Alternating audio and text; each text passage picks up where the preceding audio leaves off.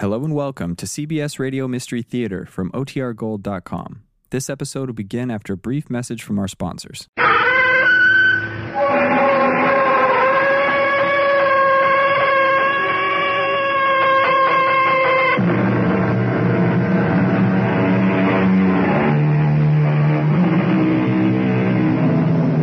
Come in. Welcome. I'm E.G. Marshall. If you pick up a starving dog and make him prosperous, he will not bite you. This is the principal difference between a dog and a man. So said Mr. Mark Twain. And therefore, we shall be concerned for the next hour or so with gratitude and rectitude, with a bit of fortitude thrown in here and there to sweeten the bill. Her father won't let me marry her, George. I don't have a penny. Then you'll have to make some money. But I don't know how. Would you like to be worth $1 million within the next 6 months? $1 million? Just place yourself completely in my hands. Don't ask any questions, and do exactly what I tell you.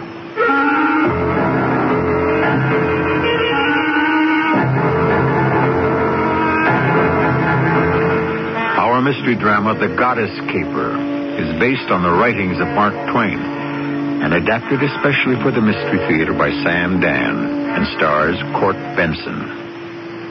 It is sponsored in part by ARM, Allergy Relief Medicine. I'll be back shortly with Act One.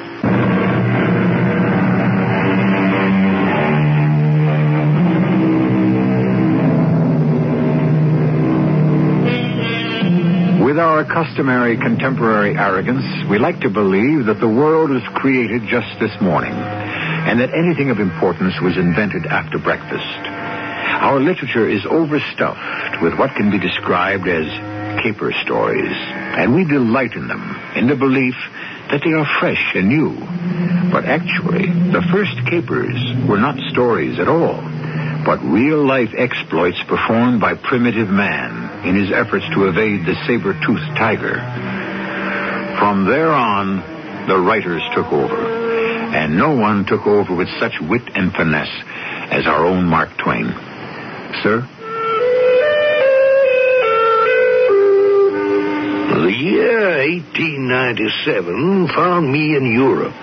What was I doing in Europe? Well, I possessed a secret. Incredible as it may sound, I knew how to make money on the continent. And I'm one of the few Americans in history who left Europe with more money than he had when he came here.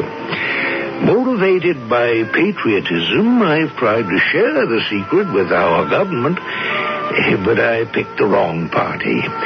Their basic interest is spending it, not saving it.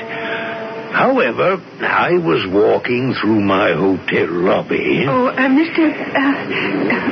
Mr. Clemens? Guilty as charged. Oh, I'm an American. Yes, I would say so. You're definitely, tangibly an American. Not only an American, but an American lady. Now, I have no right to approach you this way.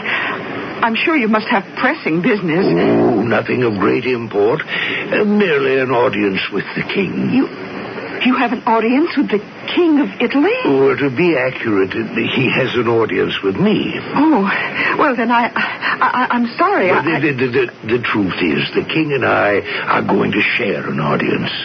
We shall both be part of the crowd that's going to see that marvelous sculpture, the Capitoline Venus. The Capitoline Venus?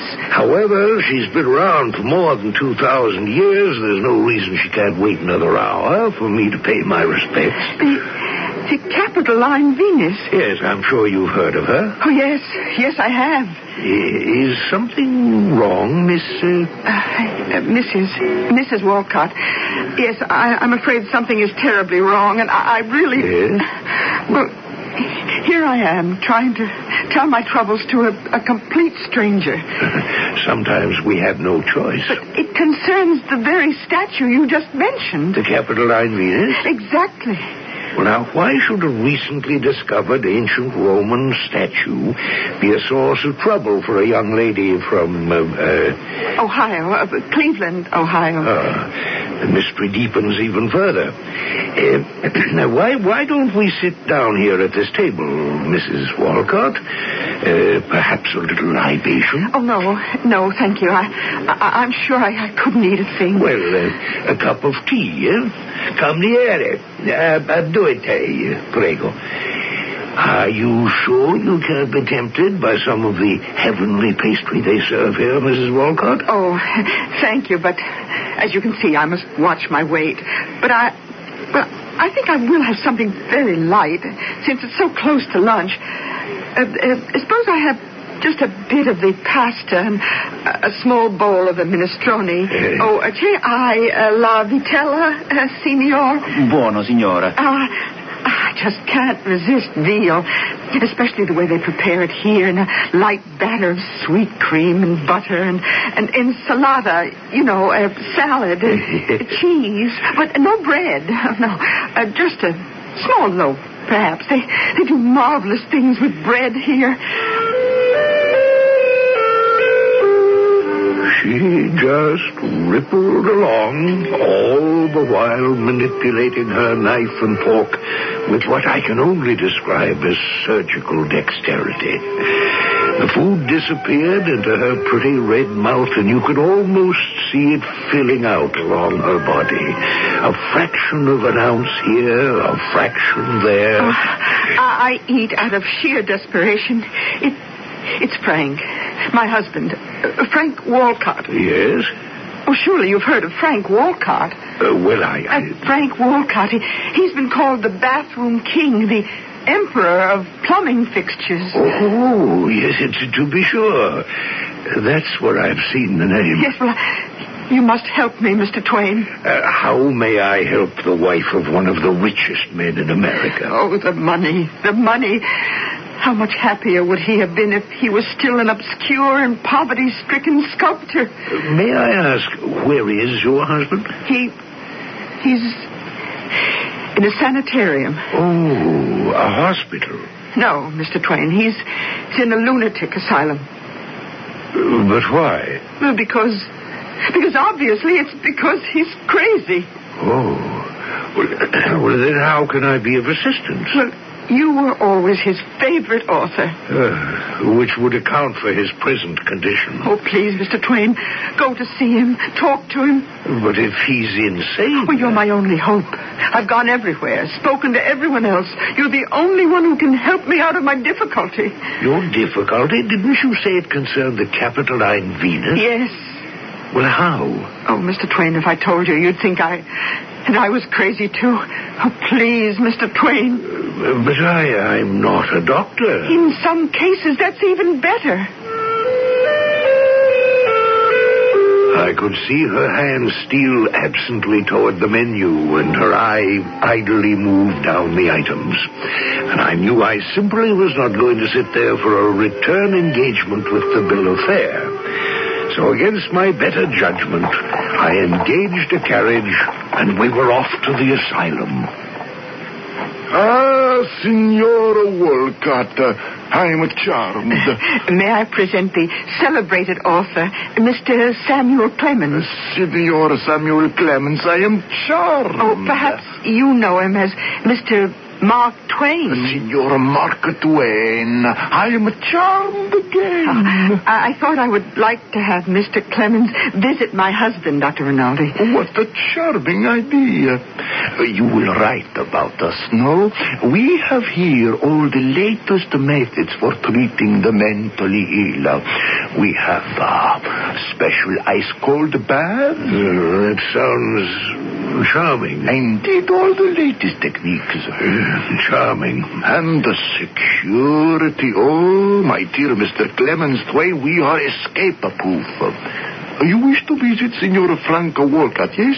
So, then, he is in a cell room 212. So, I ring the bell, which moves this heavy steel door. And you will follow me, please. Through this corridor? A stone corridor whose walls are 3 feet thick. Now, this door, made of oak, with iron bands, opens by this electrical switch. Now, we see, among others, the room 212. It has 3 locks, and thus requires 3 keys. And, behold, we confront our guest. Senor Walcott, visitors. Senor Walcott? Frank? He's gone. But that is impossible. He could not get away. Oh, Mr. Clemens, I know where he is. Please, we must go to him immediately. And don't you think that woman had me back in the carriage before we could say Jack Robinson, and weren't we speeding lickety-split toward Rome? And soon I knew where we were going, to the Piazza Navona, one of the largest and most beautiful squares in the city, where everyone, including the king himself, would be attending the ceremonies in honor of the magnificent ancient statue, the Capitoline Venus. Some orator or other was droning on and on about the glories of ancient Rome. And then suddenly there was an interruption. No, that isn't true. Listen to me. Ladies and gentlemen, listen to me. I, Frank Walcott, am the sculptor. I created this magnificent statue. It's mine. It's mine. Oh, Frank. I see what you mean, madam. You need say nothing more. It's my statue. Now, let me tell you what happened and how it happened. But he didn't have a chance. The police dragged him away. His wife fainted and could only be fully revived after some refreshment at a nearby ristorante. Are you feeling better, Mrs. Walcott? Oh, I'll never feel better as long as... Poor Frank. I only eat to keep body and soul together. Mrs. Walcott, why should your husband, a very wealthy and successful American businessman, claim to have sculpted this statue? I don't know what's happened to Frank. He was always so cheerful. Well, once a fellow gets an idea stuck in his brain, the first thing you should do is quit fighting him. Go along with him. But how? Try agreeing with him. Agreeing with him? But that's crazy. You never heard of fighting fire with fire? Yes, but I don't see how. Neither did I at the moment, but I trusted to the luck of the Missouri-born Connecticut Yankee to see me through. The first thing I did was to go to the police station, where I arranged to have Frank paroled into my custody. Well, this is very good of you, Mr. Twain. Oh, don't mention it. I expect to be paid. I'm a wealthy man. If you can somehow help me prove to the world that I am the sculptor of the so-called Capitoline Venus, then The so-called? Oh, believe me, Mr. Twain, it's my statue. Considering the situation from every angle, you could be telling the truth. I what? Mr. Twain, do you realize what you just said? I think I do. Well, you're the first person who ever said anything like that. The first one who looks at me like a fellow human being and who allows there might be something to what I'm saying. You feel you are the sculptor? I don't just feel it. I know it. All right.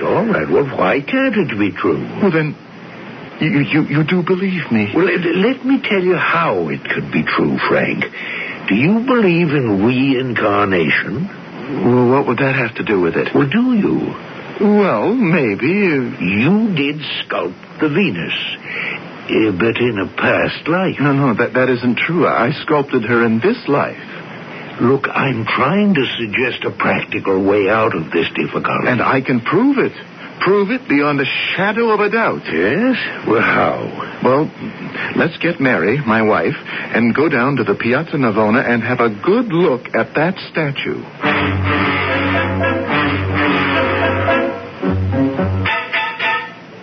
Now, Mr. Twain. Look at the statue. Look at what everyone claims is the Capitoline Venus, which is supposed to have been sculpted by some unknown but extremely gifted sculptor in the 3rd century before Christ. Look closely. Yes? Now, gaze upon my wife, Mary Miller Walcott. You're looking at her? Yes? In 10 years, Mary Miller Walcott has become wider, rounder, heavier, but look closely. Isn't that the same face, the same form? See how every strand of hair, look at how my wife holds her fingers, and now, the Venus. Look. Are you looking closely, Mr. Twain? Well, yes. The shape of the eyes, the lips, and the nose. Now, Mr. Twain, look at both of them. Now, I'll accept your judgment. Go ahead and tell me that the Capitoline Venus isn't the exact image of my wife. Well, they do look alike. They are one and the same, and you know it. Yes. Yes, there's no doubt in my mind. They are. Mr. Twain, is it wise to humor him like that? Now, sir, how do you account for it? Well, how do I account for it? Give me a minute and I'll think of something. And we will. And how do you account for it? Why should an ancient Roman statue be the exact image of a woman who was born more than 2,000 years later? Chance? Maybe. But then again, what is chance? According to a great Frenchman, chance is perhaps the pseudonym of God when he doesn't want to sign his real name. Or are we becoming a bit too serious? Stand by for Act 2.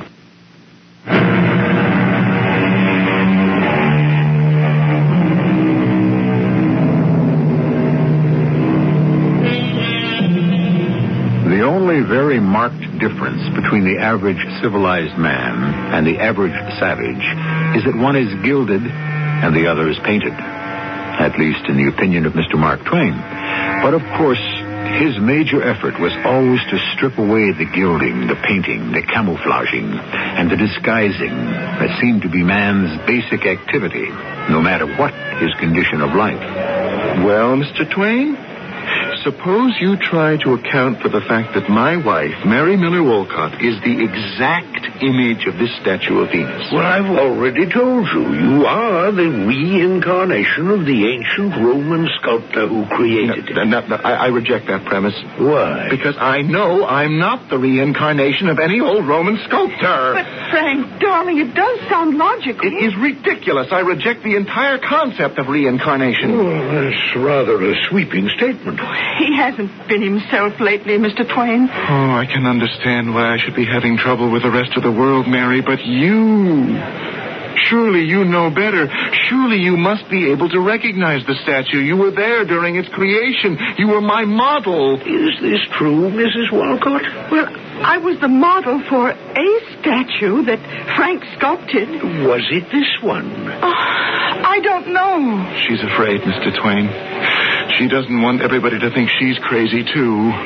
Frank, even if she were to say publicly, yes, my husband made that statue 10 years ago, and I was the model, it wouldn't help.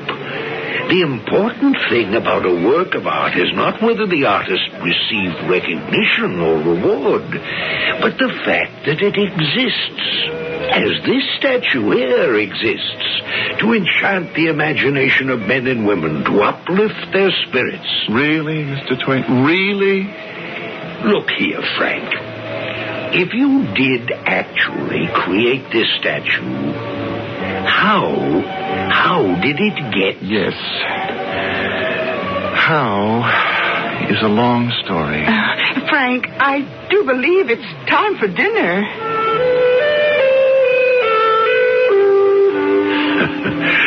That's where the story unfolded. And I shall tell it to you exactly as it was told to me, as we sat in the Café of the Three Devils that evening on the Piazza Navona in Rome.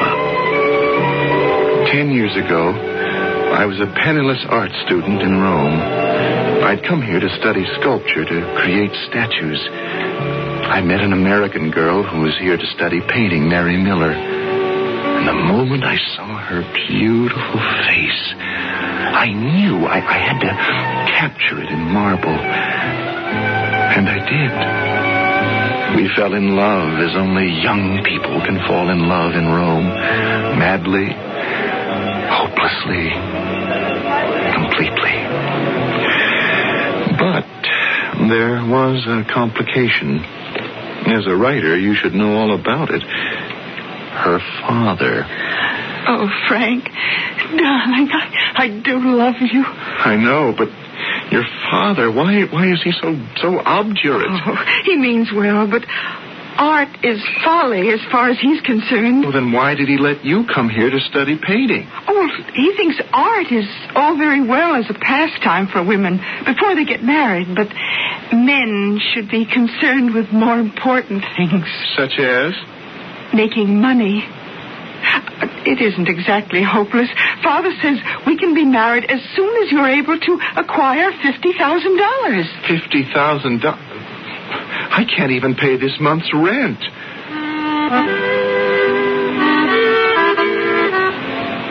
Well, Mr. Twain, I tried. I tried to sell my statues, but it was no use. No dealer would even look at them. $50,000? I didn't even have 50 cents. Finally, I decided to ask Mr. Miller up to my studio, where I would have one last try to convince him. What am I asking? All I'm asking is that you'll be able to support my daughter in at least an approximation of the style to which she has grown accustomed. But, sir... I have nothing against you, young man.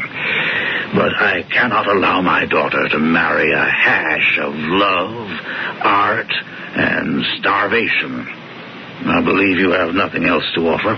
You mentioned the figure 50,000, Mr. Miller. Yes, because that would mark you as a man of substance and responsibility. Oh, here, look.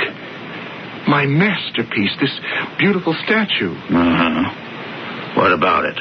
Well, surely it's worth at least 50,000. Tell you the truth, looks just like any one of the millions of statues you see all over Italy. And if you ask me, none of them are worth a dime. How can you say that? I tell you, that statue will make me rich and famous. Took you 6 months to chisel it, and you can't even give it away. No, sir. You show me 50,000 United States dollars, and you can have my daughter. But don't waste time. You only have 6 months to raise the money.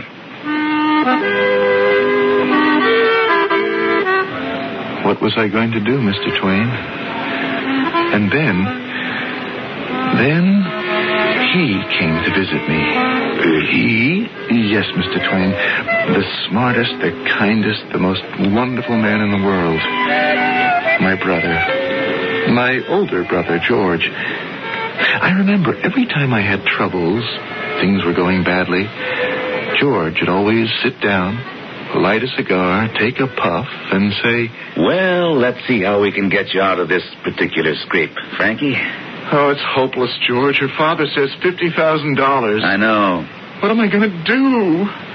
She's an angel." I know. I've seen her. But I'm going to lose her. Never. Never? Do you mean you have $50,000? No, my dear boy. Well, then don't you know what's going to happen? Her father will take her home to Cleveland. I'll never see her again. You're going to see her every day of your life. Well, for the very first time in my life, I don't understand what you're saying. Why, she'll be with you, Frank. Just as she's with you tonight. What are you talking about? She isn't here. But she is. Look at her. But, well, that's only a statue. Only a statue? Is it possible you don't know what you've created? Well, I know it's good. Good. It's great, Frank. Great. This statue is Mary Miller. Her spirit pervades every molecule of its body. Do you know what you've done? You have created a work of art. You have taken a chunk of marble and given it the breath of life. George, I hate it now. What are you saying, Frank? Because it'll always be there to remind me of Mary. How lucky you are. How fortunate. Do you know what you're saying? Of course. Look at her. The beautiful Mary you fell in love with. She will be this way forever. She won't grow old, ungainly. She won't become sick, disfigured. She will never be ravaged by the passage of time or the insults of life. She will always be the lovely girl you knew and loved when both of you were young in Italy. But what you're saying is not enough. It isn't? No! Well, how could you ask for more? I don't want cold marble. I want warm flesh. But I can't have her. Why? George, you weren't listening to a single word. I can't have her because I don't have $50,000. And neither do you. So why don't we both go out and get drunk? Frank, if you really want Mary Miller, you can have her. If I really want... Well, what have we been talking about? But you'll have to make a choice. A choice? Of what? You can have the statue, or you can have Mary. But you cannot have both. Why? Because that's the way it has to be. I'm not sure I... Choose, Frankie. The girl or the statue. Well, what do you mean I can't have the statue? You will have to give it up. To whom? To time. To eternity. I don't understand. It doesn't matter. Choose between them, Frank. The girl or the statue. You can't ask me to give up my masterpiece. Oh, then you decided. No, I want Mary. I must have Mary. Think about it, Frank. I have. Right now, there's nothing to choose between them. Each is at the very full ripeness of her beauty. Yeah, I know that. But the statue will remain like this forever. Mary won't. I'm an artist, George, but I'm also a man. She'll get fat on you. Don't say that. You don't believe me? Look at her mother. Mary is an angel. She doesn't have a fault in the world. She likes to eat, Frank. Oh, does she ever enjoy packing it away? Her father's in the grocery business. There was always a lot of food in the house. George, what is the point of all this chatter? Did I ever let you down, Frank? The answer is no. Do you want me to get the girl for you? If you can. No ifs, ands, or buts. You know the terms of the deal? You give up the statue, give it up forever. Do I have to? Yes, Frank. It's the only way. Oh, I want her so much. Is she worth it? Is she worth losing this magnificent masterpiece? Well... But how can you do it? How will all this raise $50,000 for me? Oh, $50,000 is mere pocket change compared to how much money you have a year from now. But how? That must remain my business. Don't meddle. Don't ask questions. Now, do you want the girl? Really, truly? Yes. I want her. I would advise against it. But I see your mind's made up. Well, here we go. Where's the hammer? A hammer? What do you want with a hammer? I see it. Now to work. Yeah, well, what are you doing? George, get away from the statue. George! I'll kill you. Get away from that statue!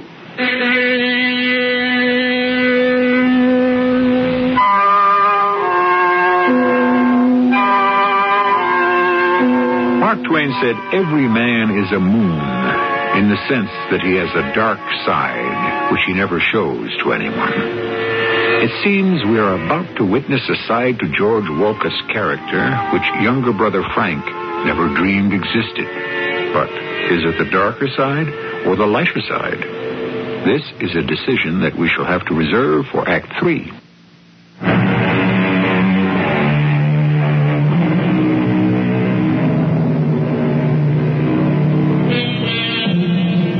We speak of people from other countries as foreigners. But all men and women are basically foreigners to each other. Even a man and wife. Each has reserves that the other cannot enter into or understand, and these have the effect of frontiers. And so the daily miracle of our social order is not that we know so little about each other, but that all things considered, we know so much. George, you've gone mad. Now, Frank, don't I know what I'm about, generally? Generally, yes, but this is insanity. You want Mary, don't you? Oh, but you can't destroy my statue. Didn't we just agree that I must be given complete freedom? Now, trust me. Leave the thing entirely in my hands. It has to be done with skill and finesse. What has to be done? Let me see. We'll take off the tip of her nose. George! And 2 fingers from the right hand. No, George. No, I can't let you. Now, Frank, we agreed. Didn't we agree? Yes, George, but... Okay, now part of the right ear. No more, George. No has more. To be done right. A couple of the toes. George!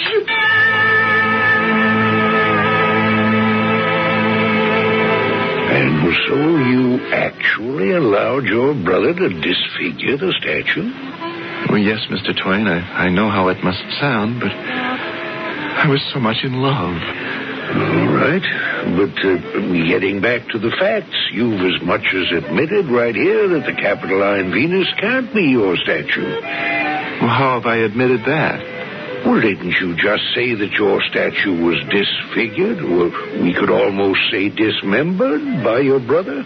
Yes, that's what happened. Well, look out there across the square. That statue of the Venus, it's in perfect shape. But you haven't heard the rest of the story. Oh. Very late that night, George came back to my studio with some men. They wrapped my poor, bruised, and broken statue in canvas and took her away. They took away his battered nightmare, which had once been my masterpiece of beauty. Yes, I get the point. Yes, well, a few days later, I was still in a state of shock. My brother George came up to the studio. Frank, how are you? Here, I brought a bottle of wine. We have to celebrate. Celebrate? You have just become a landowner. Just think, you own a piece of this beautiful country. You don't believe it? Here's the deed. Well, George, I still can't understand how I ever let you do a thing like that. Now, Frank, we agreed. No questions. Here is a title to a piece of ground. 5 acres in the Campagna. It's just beyond the tombs of the ancient Scipio family. I bought it from the owner, who's a bankrupt relative of the Princess Borghese.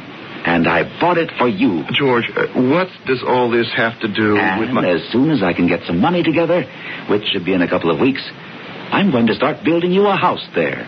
Well, there's still no way I can see to get my $50,000, and now I don't even have my statue. Sit tight, Frank. Just sit tight.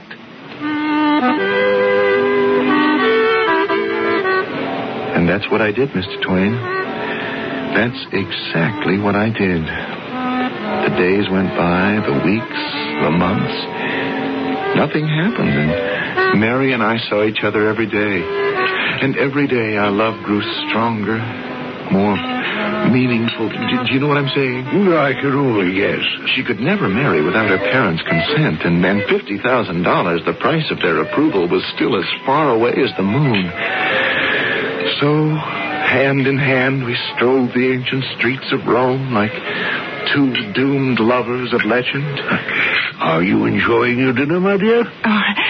Frank, darling, I simply must have another order of the beef. Could you just call the waiter? Yes, dear. Waiter, encore for the Signora.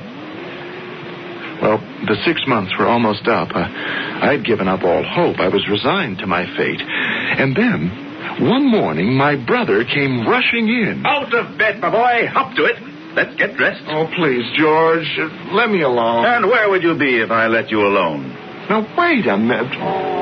Just what are you wearing, anyhow? You like it? I bought a suit like this for you, too. Right here in this package. What kind of outlandish... This, my boy, is a mourning suit. Mourning? Who died? No. Not mourning as in funeral, but mourning as in dawn. And I'd better light the stove. Heat some water. You've got to shave. Would you mind telling me what this is all about? We don't want to be late. Now, here's your pants, coat, shirt, tie. Spring into action, Frankie. Now, you can dress like a dude if you like, but That's what we are. Two of the best-dressed dudes in Italy. Well, just where are we going? While you are shaving and dressing, my boy, I shall read to you the lead story in this morning's paper. Sensational discovery made in the Campagna. Mr. George Walcott, an American, was building a house on a piece of property owned by his brother, Mr. Frank Walcott. What kind of nonsense is this? And never ask a question while you're holding a razor. To continue. While making the excavations, workmen came upon what can only be considered as the most remarkable piece of ancient sculpture. In accordance with the law, a veil of secrecy was immediately imposed as the government took military possession of the statue. You mean it was found on my property? Didn't Papa always say you were born under a lucky star? What else does it say? The government appointed a distinguished committee of art critics, antiquarians, and cardinal princes of the church to assess the value and determine the remuneration due to the owner of the property. Well, that's me. I'm the owner of the property. Of course, the weight and wear of centuries had taken their toll. Several parts of the statue had been damaged or destroyed, but still, it was a work of ravishing beauty. The distinguished committee had finally decided it was obviously a figure of Venus that had once stood in the Capitol. Were they able to find out who sculpted it? It says here, it must be the work of some unknown but sublimely gifted artist of the 2nd century before the Christian era. Oh, what luck! No, it isn't luck. It's providence. Nicholas Alfeltra, considered the greatest sculptor of our day... Alfeltra, of course. Was commissioned to restore the work. And he said, the mere fact that I have been permitted to repair this masterpiece will make my name illustrious while the world still stands. Yes, I know how he feels. Now, proceeding from the sublime to the important, the committee decided that the statue was worth 10 million francs. 10 million? To continue. In accordance with Roman law and usage, the government is half owner of all artworks discovered in the Campagna. Therefore, Mr. Frank Walcott shall receive the sum of 5 million francs at a ceremony this morning to be held at the... George, it's true? This isn't just a practical joke? Of course it's true. Come on. How can they hold a ceremony without a guest of honor? Well, Mr. Twain, finally, don't ask me how, I got myself shaved and dressed, and George got me into a cab. We drove to the Borghese Palace, where a ceremony was being held on the lawn. The Princess Borghese herself made a pretty little speech. Oh, it is now my pleasure to present this check to Mr. Franco Walcott in recognition of his services to the arts. Take it for crying out loud. Huh? Yeah. Thank you, Princess. Charming. Let us unveil the masterpiece of an unknown Roman sculptor, the Capitoline Venus.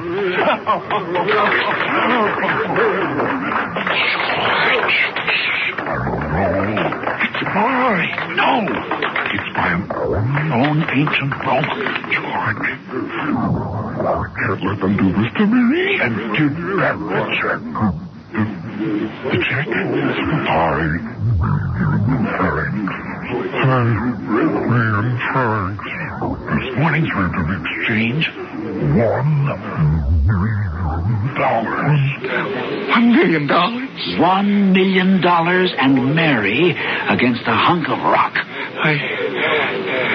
I'll take it. I can always make another statue. Now for dessert. Oh, Frank, darling, let me look at that menu. Yes, dear. But I never did. I never made another statue. You see, Mr. Twain, I never had any money before, and I was dazzled by it. And then I found I was very good at it. Good at money. You know what that means? Yes, I know. Mary's father said to me, "Son, why not put that sculpturing of yours to some practical purpose if you can?" And I did. At least I designed beautiful bathroom fixtures. You have to give me that. Oh, I do. But I was happy. Because in a real sense, I still had the statue. I had Mary. In my eyes, she hadn't changed. But this year, we came to Italy again. They were moving the statue here to the Piazza Navona. I saw her, and I looked at Mary, and... Yes, I see what you mean. I went to the Princess Borghese, and I said, "Here's your money back. I want my statue." Your statue? Yes, you see, I made it. You made it? Yes. Oh, I see. Yes, you made it. What a charming idea. Now, I'll pay you more than you gave me. It doesn't matter. I'm rich. Oh, of course. I'm so glad you understand, Princess. Of course.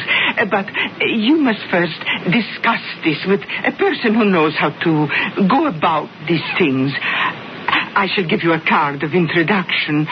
Go to him at once. His name is Dr. Rinaldi. Now you know all of it, Mr. Twain. Couldn't you get George to help substantiate your story? Oh, poor George. He told me it would be hopeless, but I persuaded him, and he came forward. Well, didn't it help? George is in padded cell 213, right next to mine, at Dr. Rinaldi's. Oh. What am I going to do? Well, you made a bargain. You'll have to live with it. But it feels as if I made a bargain with the devil. We all make that bargain one way or another. Look at them over there, Mr. Twain. See how they keep gathering around the statue, how they admire it? Well, they can't take that away from you, Frank. But they have. Don't you understand? They have. At least you know that you did it. That's something. Yes, but it's not enough. I've got to tell the whole world who made that statue. Frank, where are you going? You haven't eaten a thing. Oh, Mr. Twain, whatever am I going to do with him? Listen to me, ladies and gentlemen. Listen. I am the sculptor. I created this masterpiece. Me, Frank Wolcott. It's mine. Oh, no. Frank, not again. Don't you understand? It's mine. It wasn't made 2,000 years ago. And here come the police. Get your hands off me. I'm only telling the truth. Wait, here comes my wife. Can't you see? This statue is the very image of her. Well, isn't it obvious? No, I guess it isn't. Not anymore. All right, officer, I'll go quietly.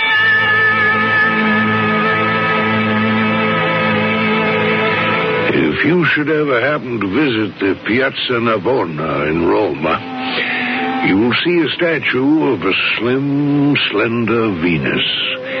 And if you look very closely, perhaps you can see the restorations on the tip of the nose, the ear, the foot. And you can decide for yourself. This is a great way for a writer to wind up a story, since it saves him the trouble of figuring out the ending himself. But Mark Twain only did that when a story had no ending, as this one doesn't. Because it's an old story that's been told and retold over and over again. And what is the moral?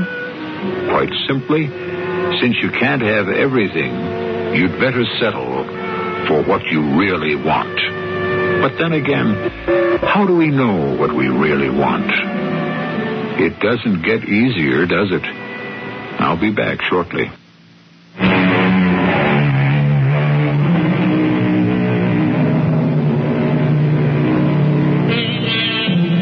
Just as a great deal of Chopin's music consists of exercises, to develop pianistic skills. Much of Mark Twain's writings are exercises to determine morality. And today's story was a study of public opinion. If once you get the public to believe something, said Mr. Twain, you have created what is respectfully known as public opinion. It is held in reverence. It settles everything. Some people even think it's the voice of God. Our cast included Court Benson, Russell Horton, Bryna Rayburn, and Gordon Gould. The entire production was under the direction of Hyman Brown. This is E.G. Marshall inviting you to return to our Mystery Theater for another adventure in the macabre. Until next time, pleasant dreams.